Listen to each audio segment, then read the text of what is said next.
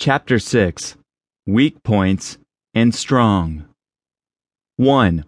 Sunzi said, "Whoever is first in the field and awaits the coming of the enemy will be fresh for the fight. Whoever is second in the field and has to hasten to battle will arrive exhausted." 2. Therefore, the clever combatant imposes his will on the enemy, but does not allow the enemy's will to be imposed on him. 3. By holding out advantages to him, he can cause the enemy to approach of his own accord, or, by inflicting damage, he can make it impossible for the enemy to draw near. 4. If the enemy is taking his ease, he can harass him.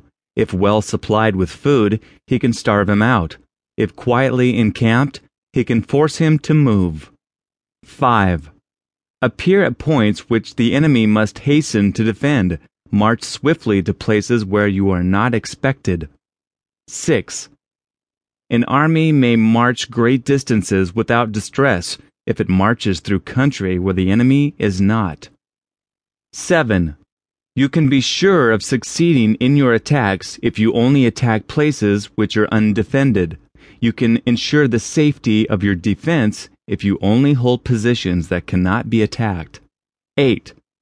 Hence that general is skillful in attack whose opponent does not know what to defend, and he is skillful in defense whose opponent does not know what to attack.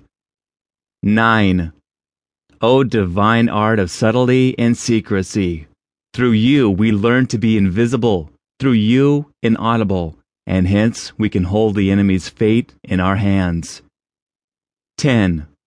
You may advance and be absolutely irresistible if you make for the enemy's weak points. You may retire and be safe from pursuit if your movements are more rapid than those of the enemy. 11.